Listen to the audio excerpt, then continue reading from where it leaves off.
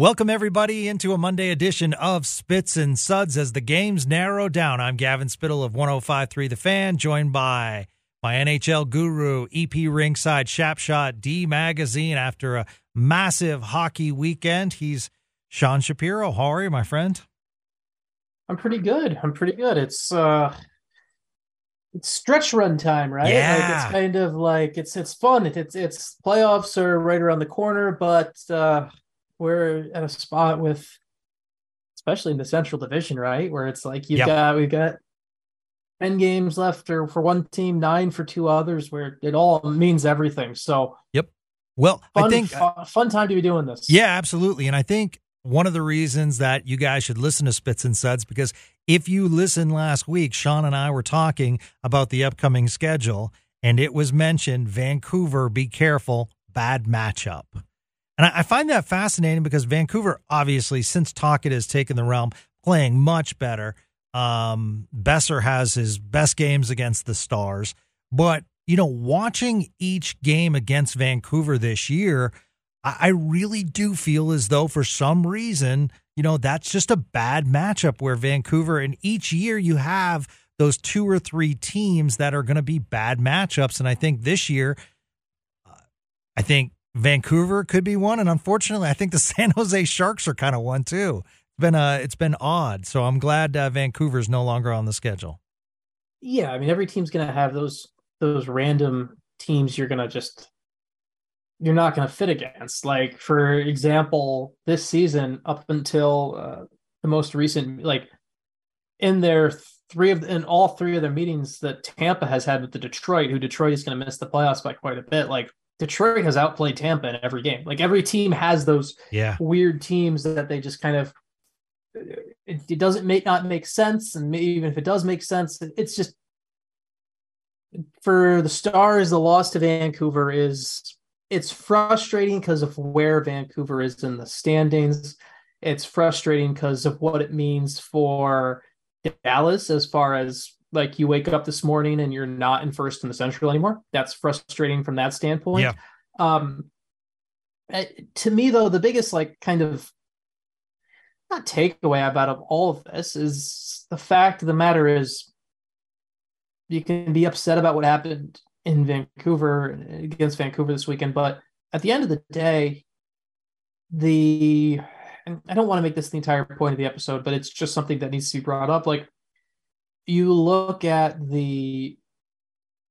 as the Stars go down these final 9 games in the regular season, there's 14 overtime losses, right? Mm-hmm. And it's just the couple of just even modicum of a puck one way or the other a couple times, and we're not worrying about a Vancouver loss in March. We're like, okay, you have banked points it just kind of shows where, like, you start to find the spaces and the gaps. And that's the thing that pops up to me, because I look at the standings this morning and the Stars are down to 3rd in the Central, based on points percentage, because Colorado's played one less game.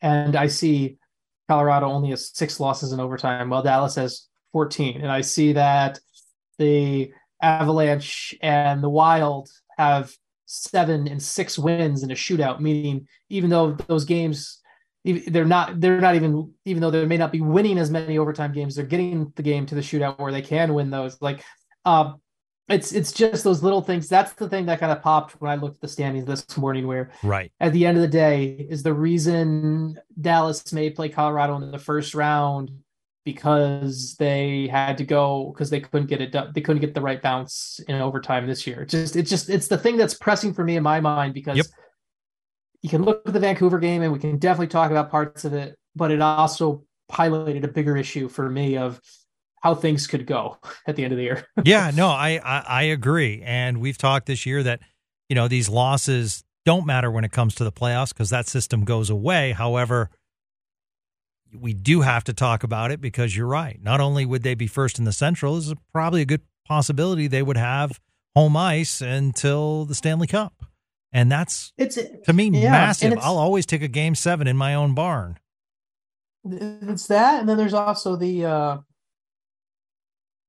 element too, and this is something where I was never going to put this expectation on Jake Ottinger at this point, but he is It's I don't know if it's based off reading or whatever, but I love, like, he had that swagger the other day where he's like made 40 saves and he says, I believe I'm one of the best goalies in the world. And that's great. I love that swagger in a goalie. The best goalie in the world doesn't have like a 773 save percentage in 3-on-3 overtime. So that is the other thing where you just like, you look at, and I'm not trying to nitpick on Jake Ottinger right now, but you just look at the spot of, you take a look at things that, if you want to be in one class of things, in the best class of things, that's where you need to be. You need to be better. And that's just the reality of it. And then all of a sudden, we're not worrying about having lost a 3-1 game to Vancouver where your backup, who was called it from the AHL, is playing.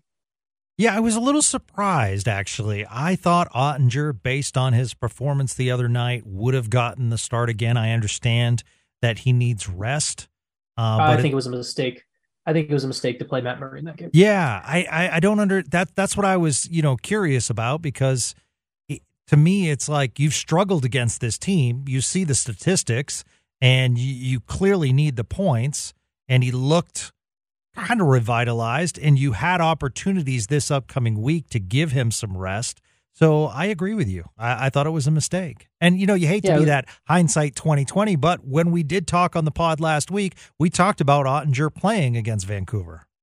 Yeah, like, to me, it was a mistake. Like, he should have played against Vancouver. You come off the game against Pittsburgh the way he played, you roll on that, you continue playing that way. I mean, I'm assuming Ottinger will be very interesting to see how they handle the back-to-back at the end of the week, but obviously we're going to assume Ottinger can play Tuesday against Chicago. But if I would have continued to play him on that spot. I think it was a mistake. I think he should have played that game.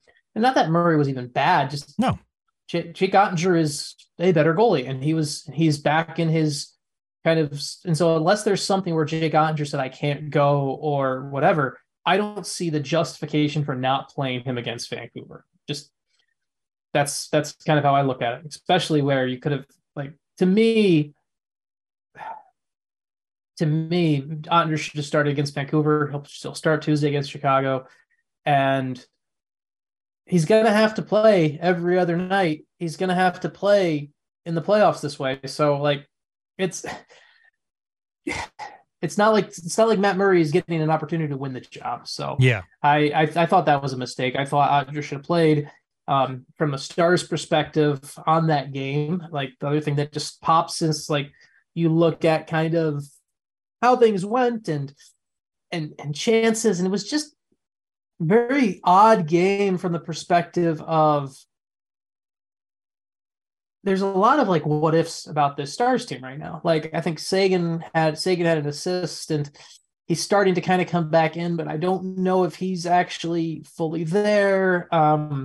Max Domi has been a really good fit for this team, but I think we're seeing, as much as Mason Marchment offensively wasn't there, I think the fact Mason Marchment isn't there is exposing kind of the deficiencies in Max Domi's game, the defensive deficiencies in Max Domi's games, because Max Domi has been asked to do more defensively since Marchment has been out, and so Domi is it's been exposed a little bit more. So I think missing Marchment's been something there too.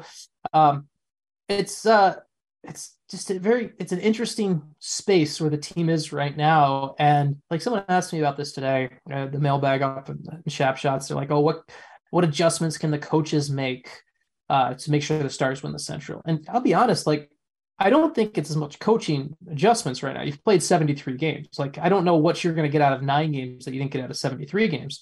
So to me, this is more and more of what team have you built? What's their mentality?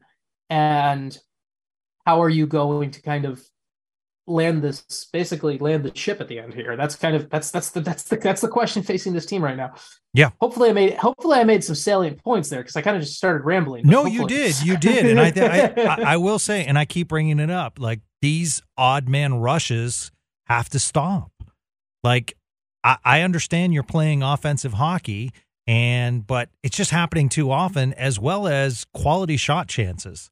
Like, I mean, I feel as though defensively, whether it's the forwards or, the defensemen, I just feel as though that teams are playing the Stars and are getting higher quality chances. And I know this happens from time to time, but it just seems as though Ottinger or whoever, Murray, sometimes has to stand on their head just to, and make quality saves. Demko played well the other night, but you also have to score more than one goal. I agree with you. It's just it's not a good time to be going into the playoffs, and that's the part that scares me because I understand Stars fans might say, well, based on that Saturday afternoon game, yeah, we can take Colorado, and maybe you can, but I personally, that's not a series I look forward to. And maybe that needed to be the matchup anyway, but I don't look forward to that matchup. Yeah, but like if you're Dallas, right? Like I think there's two ways. Like you want one of two things to happen. The worst thing that could happen for Dallas, honestly, is Minnesota winning the Central, because Minnesota winning the Central would mean Dallas and Colorado play in the first round. Yep.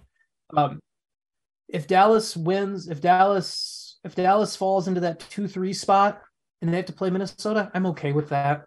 I can live with that. You don't want Colorado off the bat. You don't want Colorado that's rolling, Colorado that's getting going. They're 8-2-0 in their last 10. Yeah. They're they know that they have that switch. They know how to finish games. And you're gonna have to beat, if you want to win the whole thing, you have to beat them at some point anyway. But you'd rather not have to deal it off right off round one. You'd rather get Seattle or you want Winnipeg to like if you're Dallas, you would love for and I don't think it's gonna happen because the points, it's gonna be hard to see Winnipeg doing that. Like I think Vegas or LA are gonna end up winning the regular season Western Crown, and yep. So they'll probably get Winnipeg in the first round. But like you want a bit of the you'd love for a bit of the chaos of Seattle maybe to get Colorado if that's what happens there. Yeah. So it's a space where the Stars are still a good team. I want to stop. Absolutely. I want to stop and make sure we aren't making people like, it's a good team. They would going into the playoffs. I would look at them as going into, if the playoffs were to start today, I would say they're between them, Vegas, and Colorado. I would say those are the three best teams in the West. I would say that. I would still say that, especially if Sagan can be fully healthy and if some other things. So it's a good team, but it's also, you're trying to live in those margins right now. You're living in that air where you want to be a Stanley Cup contender. You want to prove you belong up here and everything like that. And this is where you prove yourself. So yeah, I think you got to get back to playing, better hockey, because I do look at Vegas is playing really well right now. Colorado's playing well. Minnesota's playing well. Edmonton's playing well. There are a lot of teams in the West that are, arguably playing some of their best hockey of the season. So, it's just not a turn on, turn off kind of thing. So I would like to see in these final games, the, Stars put a string together, and they get the ability to do that against the Chicago and an Arizona. So, the possibilities are certainly there. So it's, just a little disappointing. Would have been nice to pick up 2 points, and hopefully, I don't want to say for a team that has been in first all year that there needs to be a sense of urgency, but I'm going to say it anyway, Sean. I just feel as though, there does need to be a sense of urgency, because like just think about, what is it? One of the go-to examples in hockey right now is the Lightning when they won back-to-back Stanley Cups. Everyone points to the fact that they got swept by Columbus in the year before. They won the President's Trophy. They get swept by the year before, and then that was that playoff loss to Columbus sent the message that of what they needed to be to actually win the cup. And so if you don't want to be, you don't want a first round playoff loss to be the wake up point. You want the wake up point to be right now. You want the wake up point to come now. You don't want it to come like at the end of the day. There's a good young core in Dallas, right? Like I think they are built. I think Jim Nill's done a really good job building them to be contenders, to be in this spot for a while. But every year that you lose in the first round, or every year you miss the playoffs, or the year you don't get it done.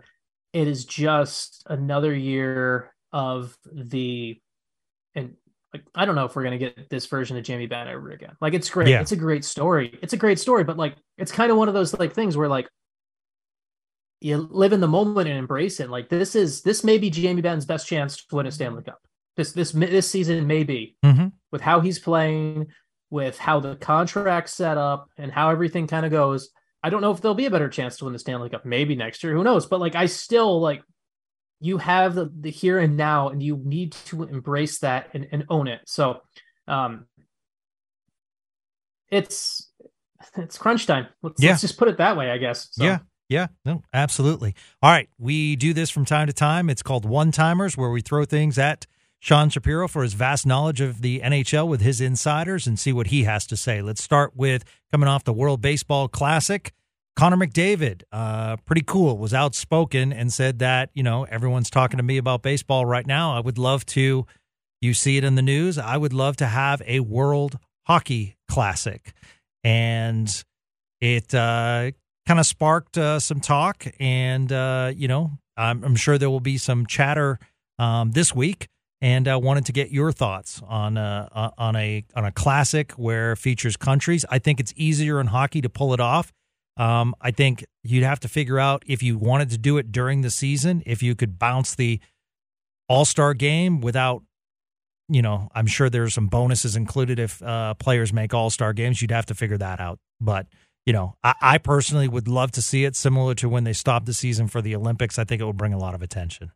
I mean, there was 2016 was the World Cup of Hockey, was the last time they did it. And one of the biggest issues right now, and I don't want to go, the biggest issue right now with best on best hockey is there's the old issue where the NHL doesn't make any money on the Olympics, which is why we didn't have NHL players going to the Olympics before the last couple times, and COVID obviously just became an excuse to make it happen.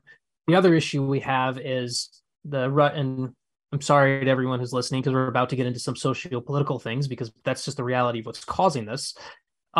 There's the Russian invasion of the Ukraine, and Russia is banned from competing in IIHF competition right now. Yep. And the NHL wants a best on best tournament. They are desperate for it. They really want one. So does the NHLPA. Both sides want this, but it's hard to do from the NHL perspective. It's hard to do, and in some cases maybe even considered impossible to do a best on best tournament without Russia. How do you do a best on best tournament if you can't sell Crosby versus Ovechkin one last time and everything like that? And it's the same reason almost. And I think we're just seeing this trickle down of the NHL being so beholden to Russia right now through other things. And please hear me out, people, because I know there's a lot of because we've seen a lot of this talked about in the NHL lately, but there's been the whole big talk lately about Pride nights and teams canceling, not wearing the jerseys before the games. The Stars, by the way, I thought did a great job with theirs. They did a really good job. All the players were wearing them. That means a ton. Like, I think the Stars did a great job. But you see the Chicago Blackhawks said, we're not going to wear one because we worry about the safety of Russian players. The Minnesota Wild said, we worry about the safety of Russian players. And that starts to ring really hollow for me when the Stars do it in Dallas, and Evgeny Dadonov is wearing a Pride jersey before the game, and he's Russian. And Sergei Bobrovsky is wearing a Pride jersey in warm-ups before the Panthers game when he's got two Canadian teammates who are sitting out for religious reasons. So to me, though, so much of this feels like the NHL trying to find the landing where they can keep the relationship with Hockey Russia, the Russian Hockey Federation, as smooth as possible so they can get their best on best tournament. Like the NHL at one point thought about like, oh, maybe we could do a tournament with Russian players, but they don't play under the Russian flag. And from my understanding, the Swedes and the Finns, understandably so, pushed back against that. They're like, you can't do that. And so I think the NHL is so desperate for Crosby, Ovechkin in a best on best tournament before their careers end. And I think the NHL is trying. It's like it's the fighting like Spidey, whatever example you want to use, where you're looking at the micro and you need to be looking at the macro. Like, okay, Russia's not there. They should still do They should still do a World Cup of hockey. They should do one without Russia. IIHF banned them. Use that as the precedent. Yep. Do a World Cup of hockey. That's do it what I before do. the season. Like, you know what? Sweden, Finland, going to be great. Yep. United States, Canada, still going to be great.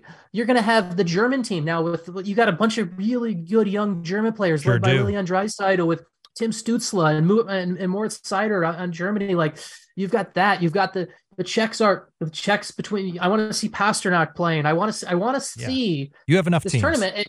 You have enough teams. And you have, and you're just so bending over backwards to get this done, where we have to include Russia when you already have the easy out. The IHF has banned them. Russia was not at the World Junior, the Olympic. They can't even play.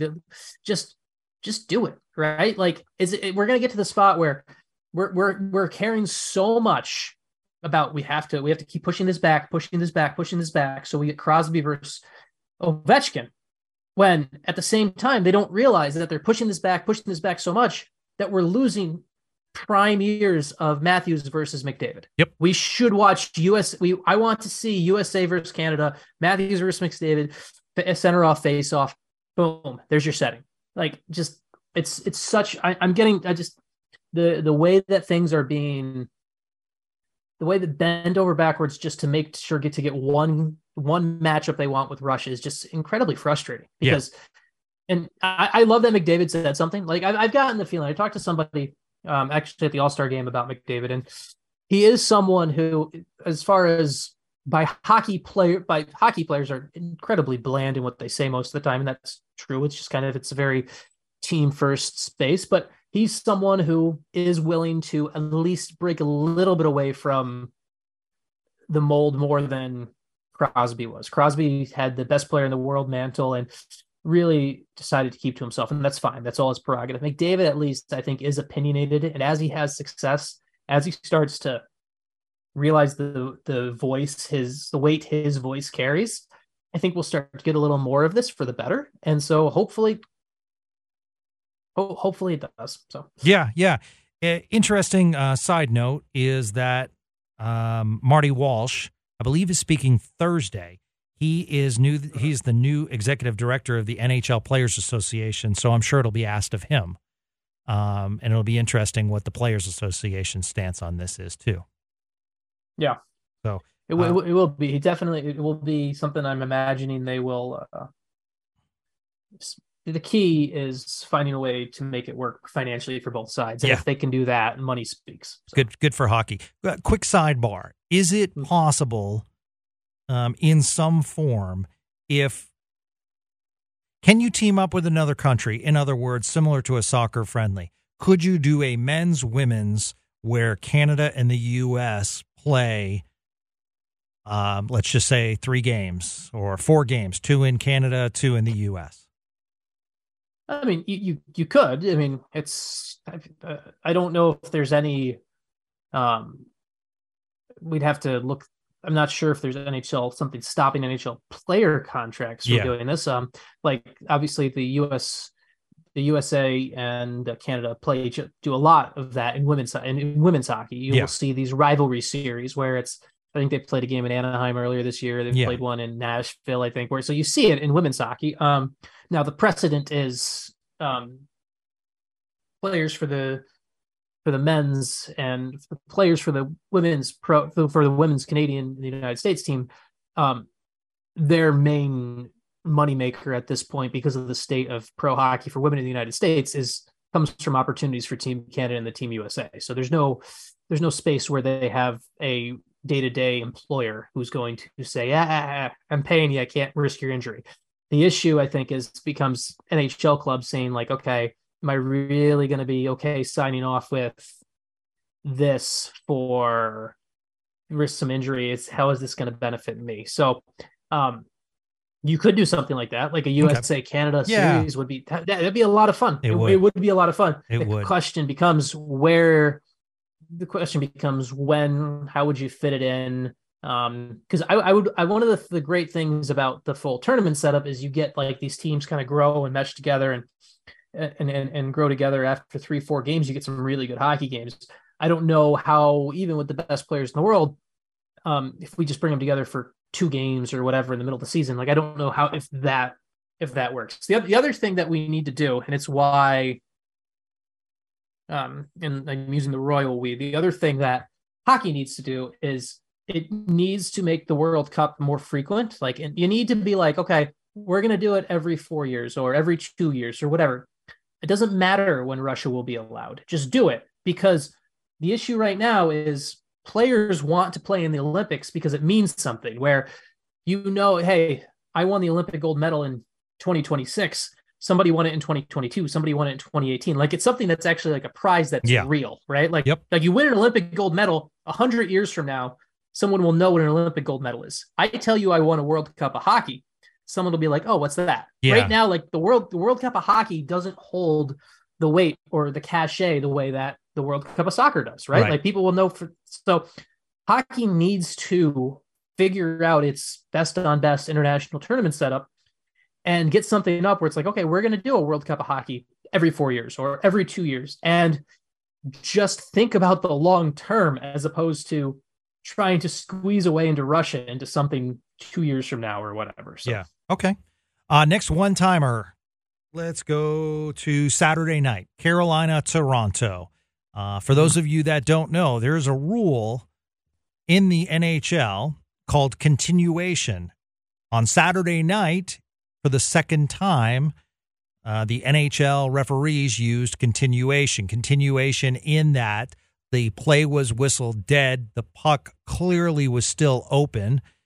It was poked in by Toronto to tie the game. The game was in Carolina, and officially they said the whistle had blown, but then they reviewed it. Clearly the puck was free, and continuation was called, goal allowed. So wanted to get your thoughts on that. It has been rarely called in that 2 times this year. It's kind of fascinating to see. Yeah, it was the right call. I think it's something where everyone kept playing, and it was the circumstance. And I think the circumstance kept playing. For me, and I'm not a referee, so I don't have the exact line by line definition in front of me. But for me, on that space, as long as it's an immediate continuation, and like it was, like Matthews did on the rebound, and Kochetkov kept playing for the rebound and everything like that, I'm okay with it. It's the one where if the whistle blows even by mistake and everybody stops moving and one person scores, that's the one where it's like, I think you have to use your better judgment and say that's we messed up. So I thought they made the right call on this one. I also think it's also such a weird, like, it's kind of one of those gray areas sometimes where you'll know it's the right call when you see it, I think. Yeah. I also found it fascinating, which leads me to my next question, because just a short time later, Carolina took the lead with Sebastian Aho collecting his basically own rebound and putting it in. Sean, my question to you is, most underrated superstars or superstars that aren't on the map, and I would justify Sebastian Aho as one of them. Yeah, I mean, he's a superstar. It's the whole where he plays. Yeah, but I mean, the other thing that comes up that's always an issue to me is like the word underrated, I think, gets improperly used, because this year, once again, I feel like for the 6th straight year, like they did the player poll and most underrated player, and like I've been hearing about how Alexander Barkov is the NHL's most underrated player for 6 years. Like, I don't know how you can be the most underrated player in the league for that long. That doesn't make sense. That means you're the fact you're getting recognition for not being. I think it's more of a commentary on you play in Florida, not that you're actually underrated. Like, I think anyone who watches the game understands how good Barkov is.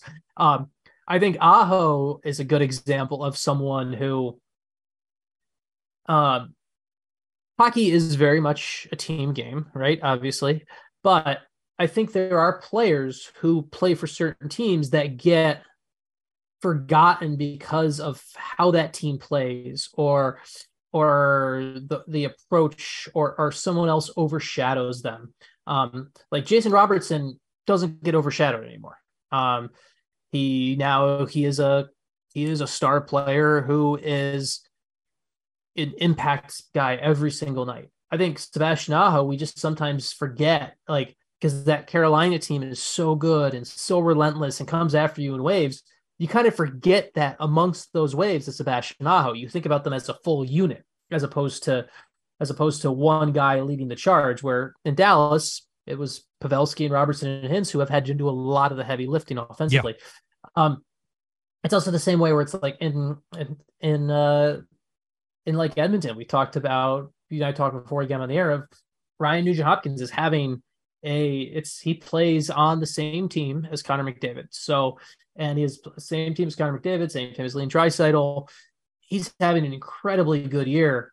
And I think you and I both talked about it before it came on the air. He's having an incredible year that people are kind of missing and forgetting because it's easy to marvel at the stat sheet. It's one thing to, like, his numbers, if you look at them and he was on any other team, you'd be like, oh yeah, he's having a pretty good year. But when you're looking at the line chart and the other guy is doing McDavid stuff, you're like, oh wow, this is like, I think it kind of gets lost on that. Yeah, Nugent Hopkins is a good two-way player too. Yeah, and to me, I think one of the guys who I've always think is one of the, and I people who are listening who have read me in the past, I was banging this drum for a long time before he got traded by Ottawa. Are you going to say Ryan Reeves? No, not Ryan Reeves. I was a big proponent of Mark Stone, and I think Mark Stone is a player who, when healthy, obviously he's dealing with a lot of injuries, and now his star power is up a bit since he's gone to Vegas and he got the contract and the captaincy and everything like that. But I think a player like Mark Stone actually fits very well into that underrated line, because you don't realize how much he impacts the game on every single night.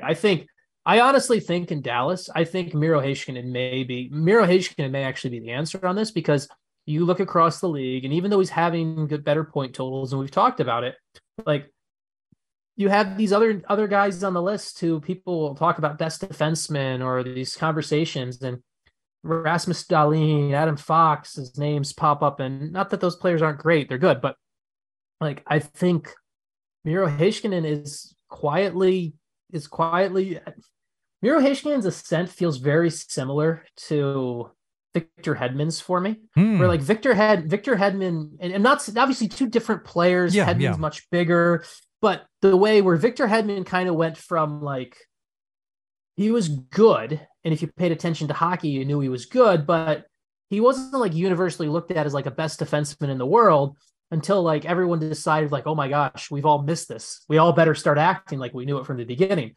I feel like we're going to have that moment with Miro Heiskanen. Like, I feel like that's going, not you and I, you and I will be able to look to this podcast and say, hey, I told you so, like a long, long time ago. But I feel like 2-3 years from now, everyone's going to be like, oh, well, you're talking about the best defenseman in the world. You're talking about Miro Heiskanen. You're talking about Cale Makar. Like, I feel like we're getting close to that ceiling breaking, where people are going to have to acknowledge that, because people are going to have to acknowledge that and kind of point to that, because it's just something that, while he's gotten some of his due, he hasn't gotten as much as he probably should. And I think I think people are going to look at the point totals this season.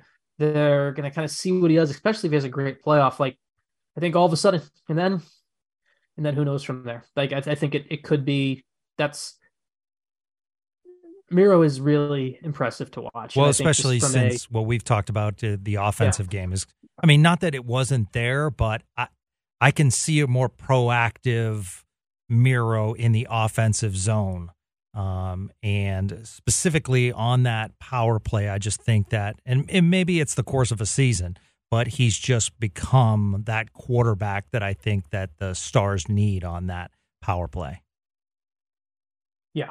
So he's that good. So. Okay. Two quickies. Unbelievable what Vegas are doing. Don't know if Bruce Cassidy will get Coach of the Year. I doubt it. I think that'll go to Jim Montgomery and the Bruins. But going through 5 goalies and still most likely winning the West and all the injuries that have taken place. So stick tap to the Vegas Knights. I think they've done. On that real quick, Gavin, when you look at Coach of the Year, I want to. So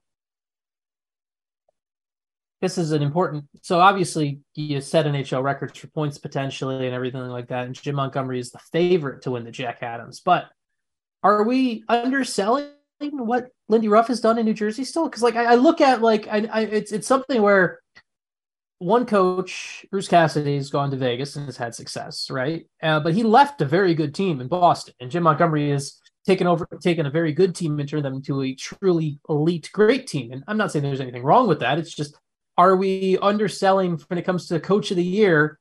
Are we kind of underselling what Lindy Ruff has done in New Jersey? I mean, everyone talks about, you want to avoid Carolina or Boston in the first round. Devils are at 100 points right now. Oh, yeah, we're totally underselling it. I'm just going. I'm going by. I'm going by what I feel will be the Coach of the Year. Yes, not necessarily. What necessarily Gavin Spittle thinks. Well, because coach, I think Todd McClellan has had a hell of a year in L.A. I think L.A. They have a combination of vets and youth, and they're kind of an under the radar team that has just stuck around. And they got some really good players coming up through their system, but they're not really talked about. So I think they've done a good job. I agree with you. To me, Lindy Ruff, what a turnaround. I mean, you're right. He went from being booed to I've never heard a fan base apologize. That is unreal. So, I mean, stick tap to Lindy Ruff. And as I said, Bruce Cassidy, with all the injuries, they've just sustained that. I just think that, at the end of the day, I think Jim Montgomery probably takes it because of the record. All right. And finally, best moves at the trade deadline that are paying the big dividends. We still have a ways to go, but I really feel as though it's no coincidence that Edmonton is playing such better hockey with the arrival. Finally, it just seems as though Matthias Ekholm on that blue line, has really helped them defensively. Yeah, he's been he really filled a spot for them. I think it's he filled a void they needed on the defensive blue line. It's been a really good fit. Did we think of him, Sean, this way in Nashville, by the way? I think he kind of always was kind of like the second fiddle to Roman Josi. Okay. So that was kind of the space where it was point. I think it kind of one of those where it kind of, we knew he was a fine. I don't know how well that contract will age, but it's definitely worked well for this season. You look across, and the fact that, honestly, I think one of the teams that you can probably feels pretty good about themselves coming out of the trade deadline is a team that I think is going to miss the playoffs, but it's Ottawa. The fact of the matter, Nashville, just like the moves they made, like the fact they sold and they banked all the stuff they did for the future, and there's still it's hard to burn it all down and come back. And instead of burning it all down, they just kind of they actually just reshuffled. And I look at what they did, and I wonder if in the long run they're going to be pretty. I think them and they and Detroit both took a very similar impact. Mm-hmm. They were kind of in the playoff race at the time of they're in the playoff hunt at the time of the deadline, but ultimately decided this wasn't their year. It was time to sell. And they are still in a spot where I think with those pieces and can build for the future. Now, I think you're right. You're spot on with Edmonton on getting things done. I think Seattle deserves, it's not a deadline move, but I think the Seattle pickup of Eli Tolvanen off waivers mid-season it's not a deadline move, but it's a move that deserves a lot more, deserves a ton. That's because a good one. That helped Seattle pick something up that they didn't have in a finisher there. I mean, even the start in the West, because the West was very weird on everything because it did not load up nearly as much as the East did. The Dadonov move has really paid off. Yeah. Like in Dallas, like you look at the West and you look at what Jim did with to bring in Dadonov, and the Domi trade was a little bit more high profile, but like that's a really good trade too. It will be. You mentioned Vegas and the fact that they've won 4 straight games using 4 different goalies.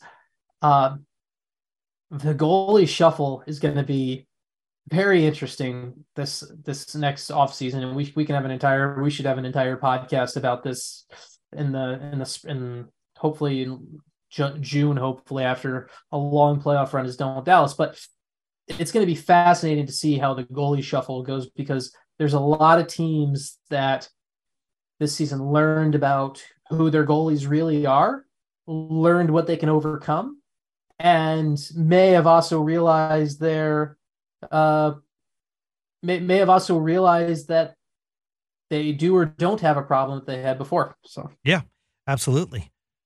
Well, good episode, my friend. We'll probably do a special episode tomorrow, FYI, where I'm going to spend some time with Minnesota Wild, the voice of the Minnesota Wild, Joe O'Donnell, so we can hear what's going right in Minnesota and from an outside perspective of what he sees from the Stars. So we'll also have some fun stories. Joe's a great storyteller, so I'm excited for that. So that's going to be tomorrow on Spits and Suds. Sean, you're a beast. Thanks as always, my man. Of course, happy to do it, and should be a fun week of hockey. Yeah, overall, absolutely. Across the league. Hopefully, by the time we talk to you on Friday, that some points have been picked up and the Stars move up in the standings. We shall see. So that's going to do it. Once again, we're trying to provide great hockey content, talking NHL, as well as your Dallas Stars. So if you like this podcast, please spread the word. It's a local DFW podcast meant for you. So have a great day, everyone. Thanks for listening.